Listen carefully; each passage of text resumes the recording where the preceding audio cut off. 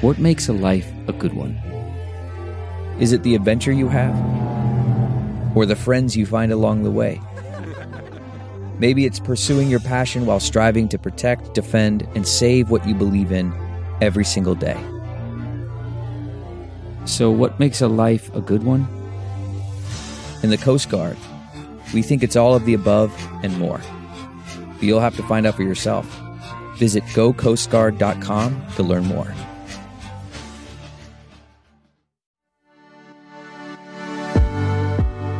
My favorite thing about working in healthcare is the people. This industry brings together brilliant, highly motivated individuals who are driven by the opportunity to make a difference. My name is Hallie Tecco, and this is The Heart of Healthcare, a podcast where I'll be introducing you to the people on the ground moving the needle in public health and medicine.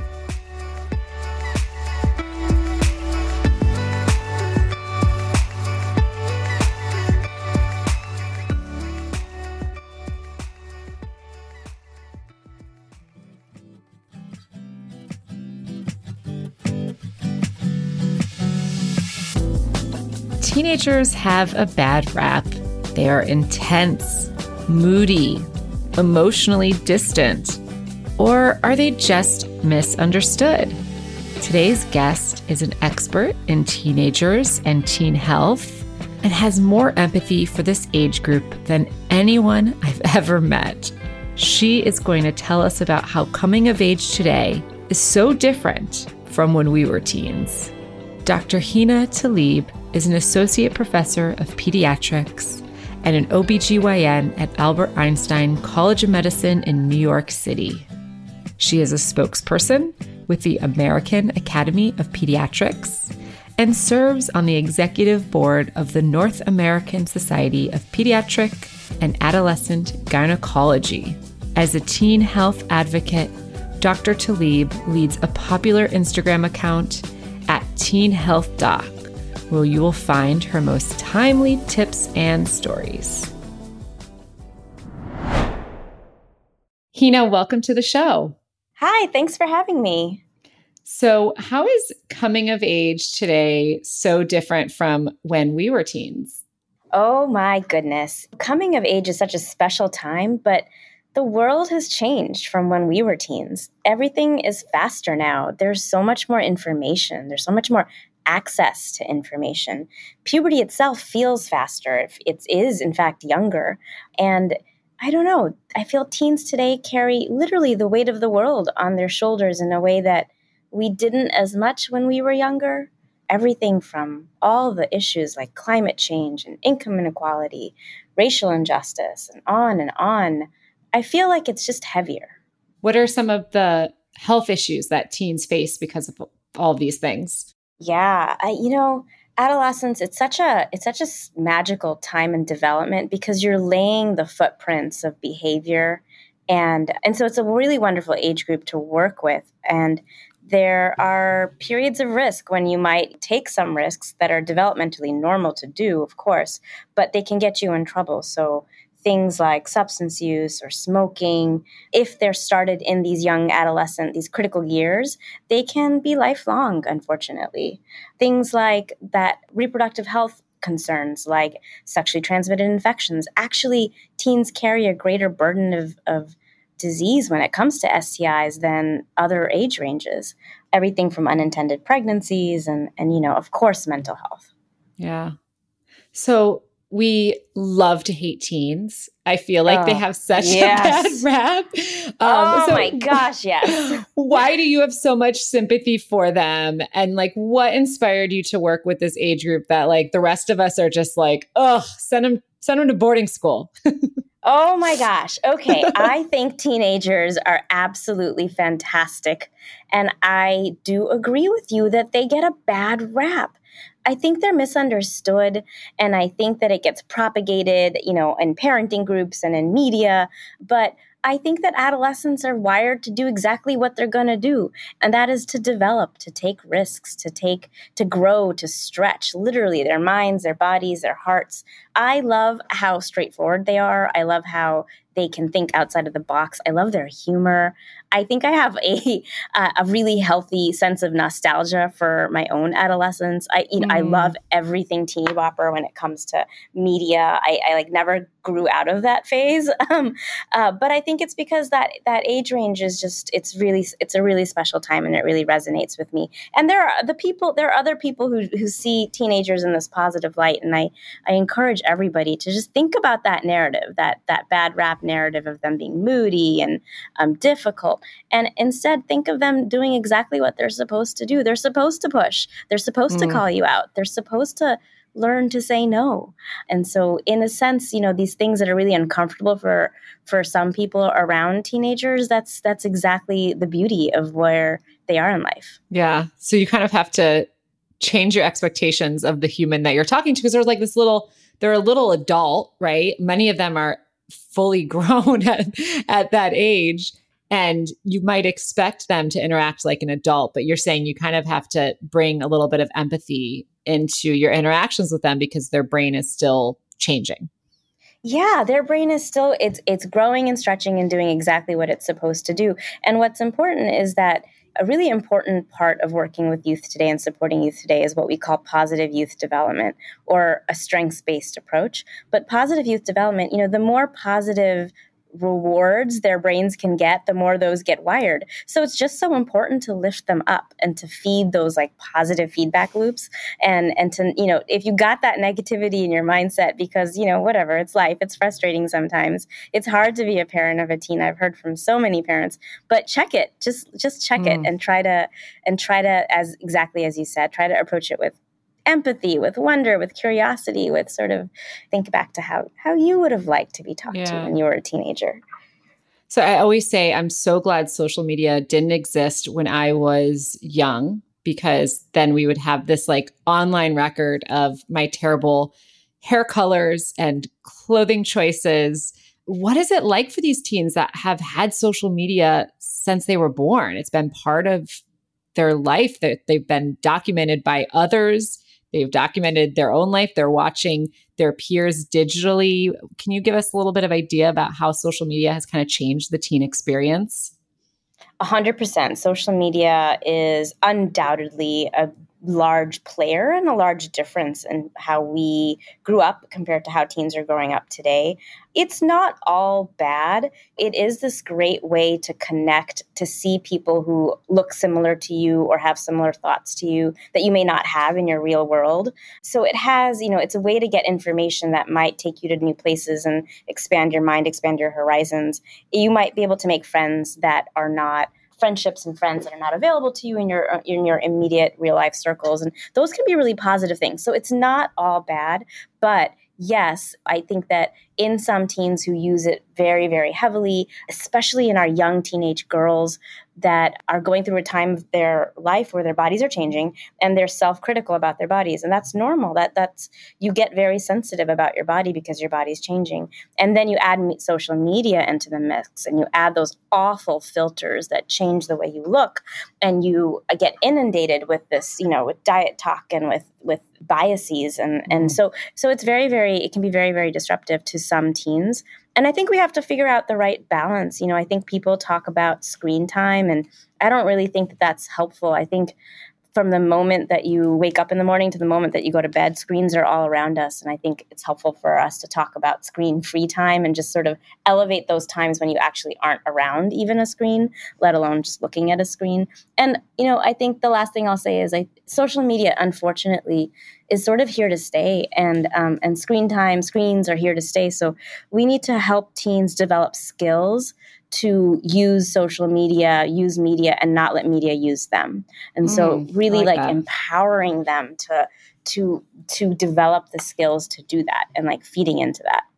I love that. That's a good way to think about it. That it's kind of like alcohol. I don't know if you're going to agree with this one, but it's kind of like alcohol, and how teenagers who grow up in Europe, who maybe have a glass of wine with their parents when they're 16, 17 years old, they go to college and it's not a big deal. But for kids who it's been banned for, might then drink more. Is there any truth to that?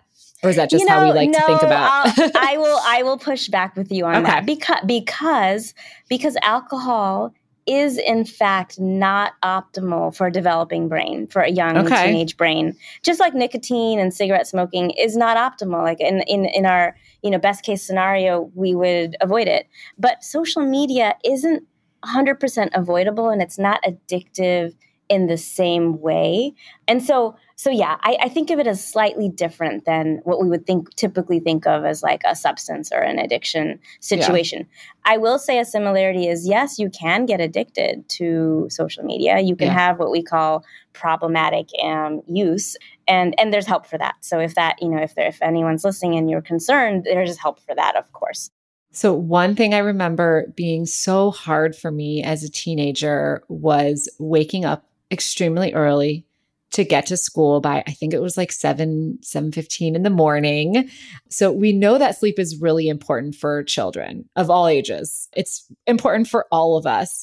Tell us why like schools start so early, and is there a movement to push it back? And would that be healthier for kids if they were able to sleep in a little bit later? 100%. Sleep is so important for adolescents. They need their at least 9 to 12 hours.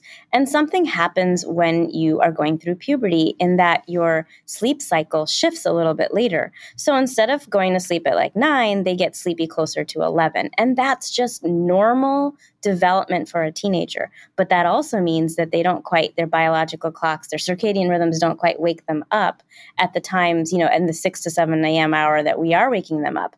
And so they're waking up against their physiology and having to get to school and then having to be in a classroom doing math and science and other things like first thing in the morning. So yeah, this is actually a huge problem. And there is more awareness now. I think like all of adolescence, all of the issues that, that could be health and wellness issues in adolescence is getting more attention right now, thankfully.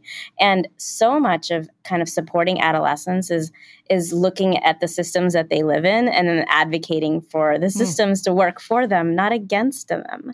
Yeah. And unfortunately, I would say that these early or, usual normal school start times that are before 8 a.m., these are not, they are in direct conflict with their bodies. And so, yeah, there is a big push to change to later school start times so that teens can be, we know studies have shown us that this is a good idea, that teens will get more sleep. And when you sort of help with their sleep deprivation, because teens actually are chronically sleep deprived, they do better in school. They have less car accidents. They have less stress and mental health issues. They even have less physical complaints. And so sleep is so very important, as is, looking at other places in our lives where we have to really advocate for our teens. Yeah. What other systems problems are there that you advocate for?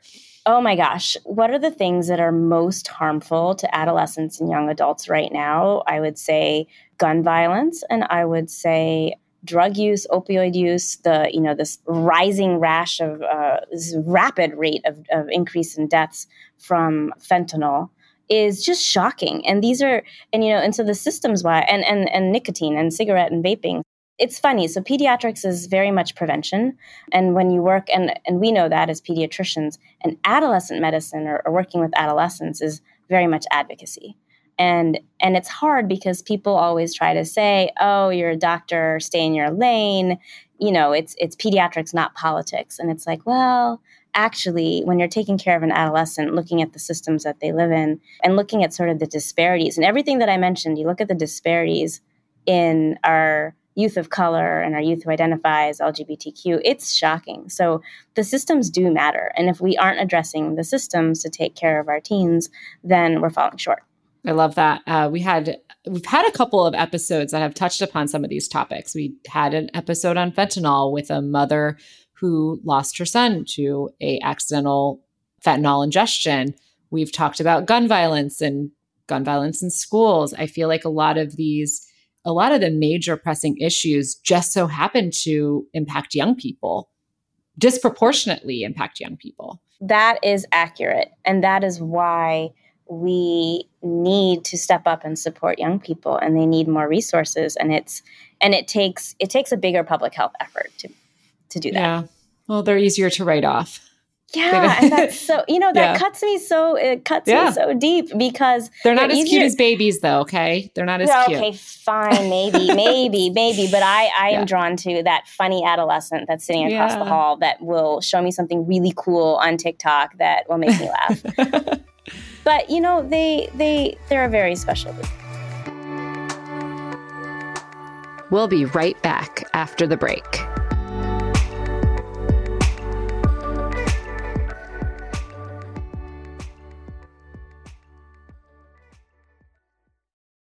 Worried about letting someone else pick out the perfect avocado for your perfect impress them on the third date guacamole? Well, good thing Instacart shoppers are as picky as you are. They find ripe avocados like it's their guac on the line. They are milk expiration date detectives. They bag eggs like the 12 precious pieces of cargo they are. So let Instacart shoppers overthink your groceries so that you can overthink what you'll wear on that third date. Download the Instacart app today to get free delivery on your first 3 orders, while supplies last. Minimum $10 per order. Additional terms apply. That's not just the sound of that first sip of Morning Joe. It's the sound of someone shopping for a car on Carvana from the comfort of home. That's a good blend. It's time to take it easy, like answering some easy questions to get pre-qualified for a car in minutes. Talk about starting the morning right. Just like customizing your terms so your car fits your budget. Visit Carvana.com or download the app to experience car shopping the way it should be. Convenient, comfortable. Okay, picture this. It's Friday afternoon when a thought hits you. I can spend another weekend doing the same old whatever, or I can hop into my all-new Hyundai Santa Fe and hit the road. With available H-Track all-wheel drive and 3-row seating, my whole family can head deep into the wild. Conquer the weekend in the all-new Hyundai Santa Fe. Visit HyundaiUSA.com or call 562-314-4603 for more details. Hyundai, there's joy in every journey.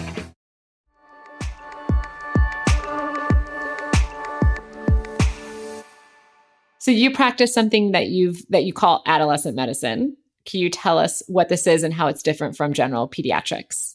Yeah, so adolescent medicine is a subspecialty within pediatrics. So people can be a pediatric GI or a pediatric cardiologist, or you can choose to do 3 more years of training and be an adolescent medicine specialist like me. And I love that you're asking me because no one has heard about our little field. We're a young field we're a very young field, and there are only a couple hundred practicing adolescent medicine docs in the country. Wow. And it's a really cool specialty because people come to us from pediatrics, but also from internal medicine and family medicine. And so it's sort of just finding this intersection of people who are interested in this age-based group of care. I think what helps some people to understand, what I do is it's similar to geriatrics. So it's sort of like I am a one-stop shop to take care of this age group. So if you find an adolescent medicine doctor to take care of your child, we will take care of everything from their puberty, their physical development, to their mental health, to sports medicine, to dermatology, to, all the various things that might impact their kind of growth and development. Interesting. And so this is somewhere between then pediatrics. It's inclusive of pediatrics, but maybe also pulling in from just general medicine. So you're kind of like you have the clinicians that are both upstream and downstream for this group. Yes. And what's interesting about what you just said is a huge part about adolescence is transitioning from childhood to adulthood. And people often think of like babies, they think of children, and then they go to adults. And it's like, well, no, there's this whole age range in the middle. And walking them through the steps of having their parents be the CEO of their worlds and their health lives, to having the parents step back and change into a consulting role and having the young person take over and own their own rights to healthcare and their bodies. It's really quite a transition and quite a handoff. Yeah. And so I love that space in between of being their pediatrician and then, eventually when they're, somewhere closer to 20, handing them off to their next provider, whether that's a family medicine doc or an adult doc. But we call it transitioning, and it actually starts early, where you start to talk to a young person, even as young as 11. Hey, by the way, I won't be your pediatrician forever. Unfortunately, we're going to get you to a point where you're in charge of yourself, and we're going to teach you the skills along the way to get you there. I love that. So you said it was a newer specialty. How long has it been around? Oh, like 10, between 10 and 20 years. Yeah. So I actually had the privilege of being a fellowship director for adolescent medicine, which means I was in charge of training future adolescent medicine docs for the last 8 years at the Children's Hospital of Montefiore. And I really loved that role because I live and breathe adolescent medicine, but be able to inspire others to go into the field and to help train them, it was a very special part of my role. Yeah. And there are only a few hundred of you now. Is that growing as a specialty? It is. Maybe 20, 30 of us are added every year. But then you may have people who retire as well. So yes, there's not enough of us. I mean, we are maybe 0.01% of all pediatricians in America are adolescent medicine experts or specialists. Wow. Yeah. So we're tiny.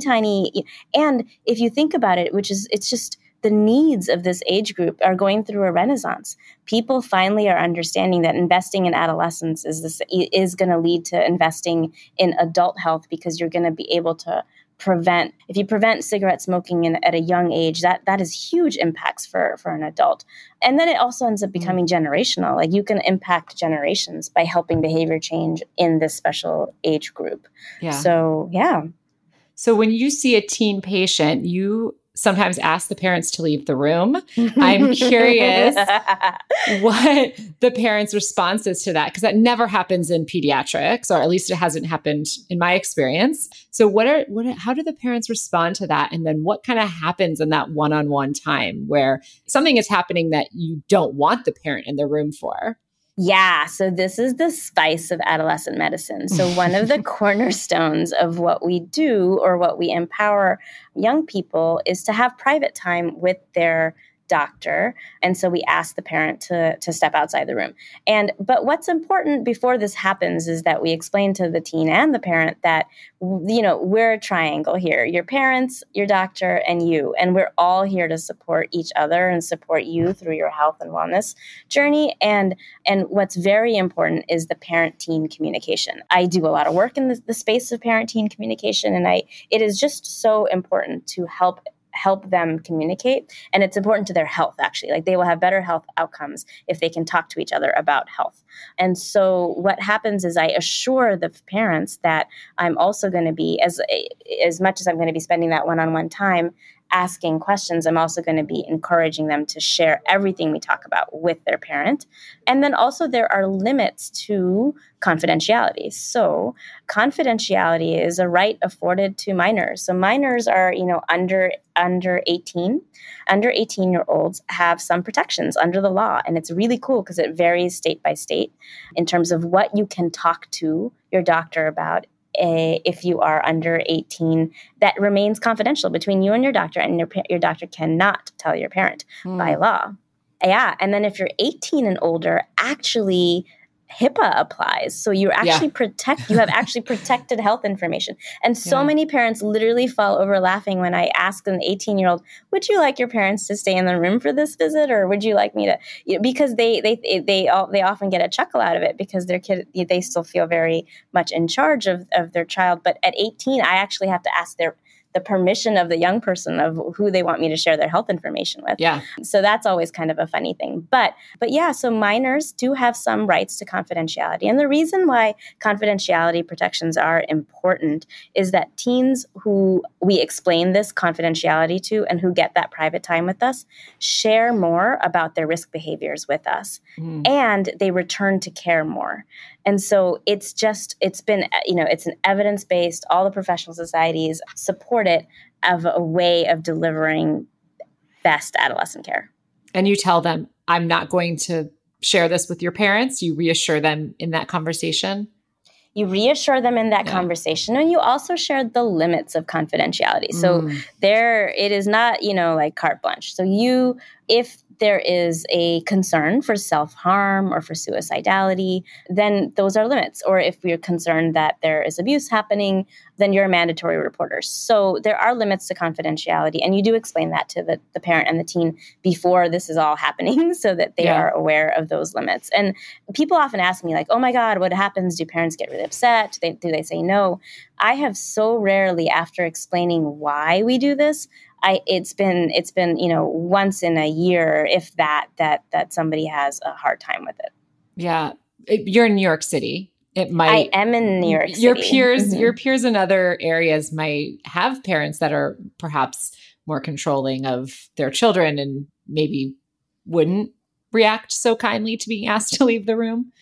Yes, that is 100% true. And also the laws don't support all of the different topics that you can discuss and keep confidential. Yeah. So there's a variety. And yes, you can go to the Guttmacher Institute. You can go to their website, and they have a beautiful chart that will show you state by state some of the items that you are able to talk to, including, so it varies in terms of reproductive health, in terms of mental health, in terms of substance abuse, what you can and cannot talk to. But yes, you are right that there are, of course, some parents in certain places that would have a harder time with this. And, for that, baby steps, we just develop trust and we try. If not that time, we'll try again the next time. But I think my experience, when you share the rationale of why it's important, folks usually do understand. Yeah.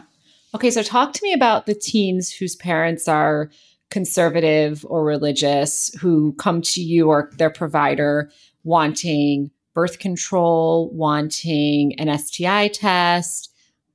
How does that work? And is there, obviously it's state by state, so maybe we just talk about it in New York. How can we help those teens while making sure that their relationship with their parents, remains intact? Okay, so now you're getting really spicy. So in New York, teens have a protected legal right to birth control. So we'll just take the example of birth control. Yeah. And so if they come seeking birth control, it is my obligation and their right for me to be able to prescribe birth control to them and to review all the options and, of course, give them an informed picture and help pick what option that they would most prefer to use. Without their parents knowing? Without their parents knowing. Okay. And it's a state-protected legal right.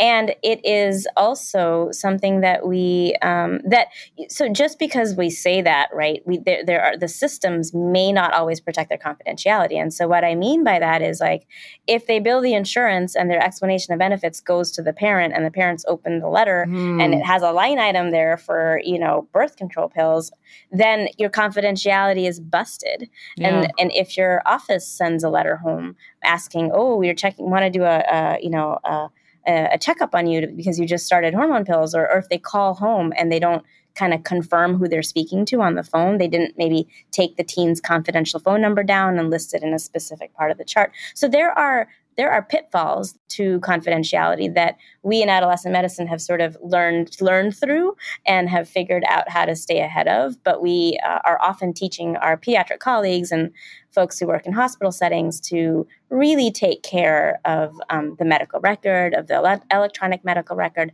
the portal, who has access to the portal. So we really like teens to have their own portal so that they have a place to get information that their parents aren't accessing. And so these are some of the pitfalls and some of the kind of workarounds or things that we have to keep in mind when we're trying to provide this, healthcare right. Yeah. So what happens if, now I'm getting really specific, but I'm curious if a 15, 16-year-old young teen came to you saying, my parents would be so upset if they knew I was sexually active and I can't take the pill because they could find it in my room.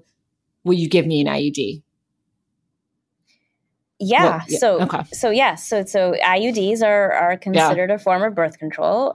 It's the intrauterine device. There are a couple different options within that category. And it falls under the realm of reproductive health care and birth control. And so you can still place an IUD or start that birth control method in an adolescent without having to disclose it to their parents in the state of New York. Okay, great. I'm sure that for a lot of teens, that's a better option than the pill. Yeah, it is an option that many teens really do enjoy, and it is an option that we used to sort of lead with it. Like, we used to say, listen, it's a long-acting reversible contraceptive, so it's kind of a one and done thing. You don't have to keep getting prescriptions, and you worry less about missing pills and this and that. And so, honestly, for years, we used to lead with it and just say, it's our number one, it's our number one. And I think we've dialed it down a little bit, because the better way to have a conversation with a teen about birth control, instead of saying, it's our number one, is tell me your story. Tell me your birth control story. Like, what have you thought? What have you tried? When would you like to start a family? To really come at it as from a place of being curious about their reproductive goals and what their fertility goals might be for the future, and to then develop a wholesome plan, because they may have every right to prefer, a different method than the IUD. But I will say that many teens love it. They absolutely love it. Yeah, there's more discretion there. I hadn't really thought about that from that point of view. So another specific situation, I'm curious how it works for teen health, is gender affirming care. And we'll speak to New York, since every state is different. But if there is a teen who disagrees with their parents on the topic, how would you handle that? Yeah, so gender affirming care is another and care of LGBTQ identifying adolescents is a central part of adolescent medicine. And I think it's a very special part of what we do, because it's the approach, it's the care, it's the counseling. And because they carry a heavier burden of a lot of risk outcomes, and both in physical health, reproductive health, and mental health. So all of that being said, it's so very important to provide gender affirming care and sensitive care to this population. And luckily in New York, we are able to do so. Now, to provide that care and that approach, there's different levels of that care. So there's, if they want to be screened for STDs, we can do that. If they want counseling, we can do that. So if it's a younger adolescent and you're not going to necessarily start hormones, which is, I think, a question that I get more specifically from parents, like, would they start hormones on my teen without me knowing?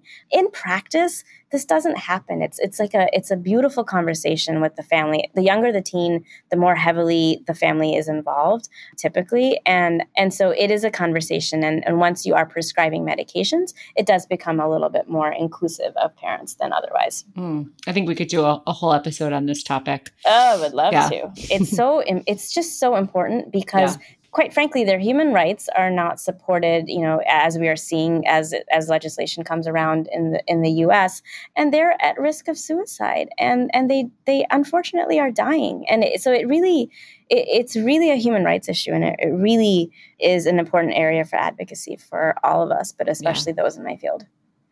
So what needs to change in healthcare for teens and adolescents? Oh my gosh, I wish every teen had access to an adolescent medicine specialist. That is my dream. That is why I speak out in media. And so some of that might be training up people and to be speaking to these issues and elevating these issues. I truly believe adolescent health is in a renaissance area where people are finally paying attention, for better or worse, probably because we are reacting to a mental health wave and to rights being kind of pushed back on and for this age group. So I think it may be reactive, but whatever it is, it's a renaissance. People are paying attention. People are waking up to how important taking care of adolescents are. So my dream and my hope is to really increase the impact of my field. And so that might be more of us. That might be us sharing out more of what we do, because my field is so young. A lot of people are still academics tied to children's hospital settings, which is wonderful. And my colleagues do wonderful, amazing work. But unfortunately, sometimes that work doesn't get heard outside our academic silos. And so I encourage, and I have a cadre of colleagues in adolescent medicine, and we're out there, and we want people to hear about our colleagues. We want to amplify their work, and we want to increase the impact and access to adolescent medicine. And in fact, I am co-founding a company right now called Thread Health, and that it aims to be the first digital health company that will put healthcare in the hands of teens and parents who support them. Amazing. When are you guys launching? we are seeing our first patients in the next few weeks in New York. So I'm Amazing. really excited about that. Yeah, I can't wait to see this roll out. I think it's going to be game-changing for so many families.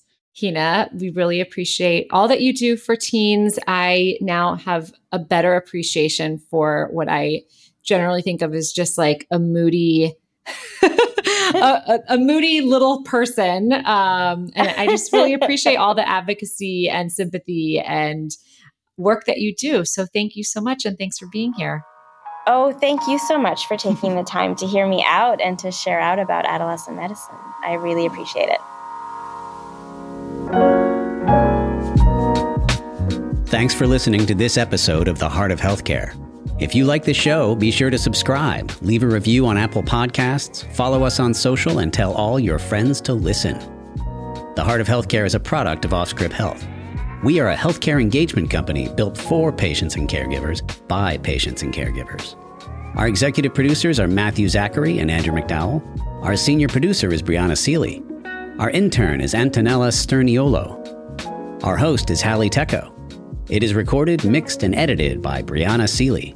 For advertising and media inquiries, email media@offscript.com. That's media@offscript.com. For more information, visit offscript.com.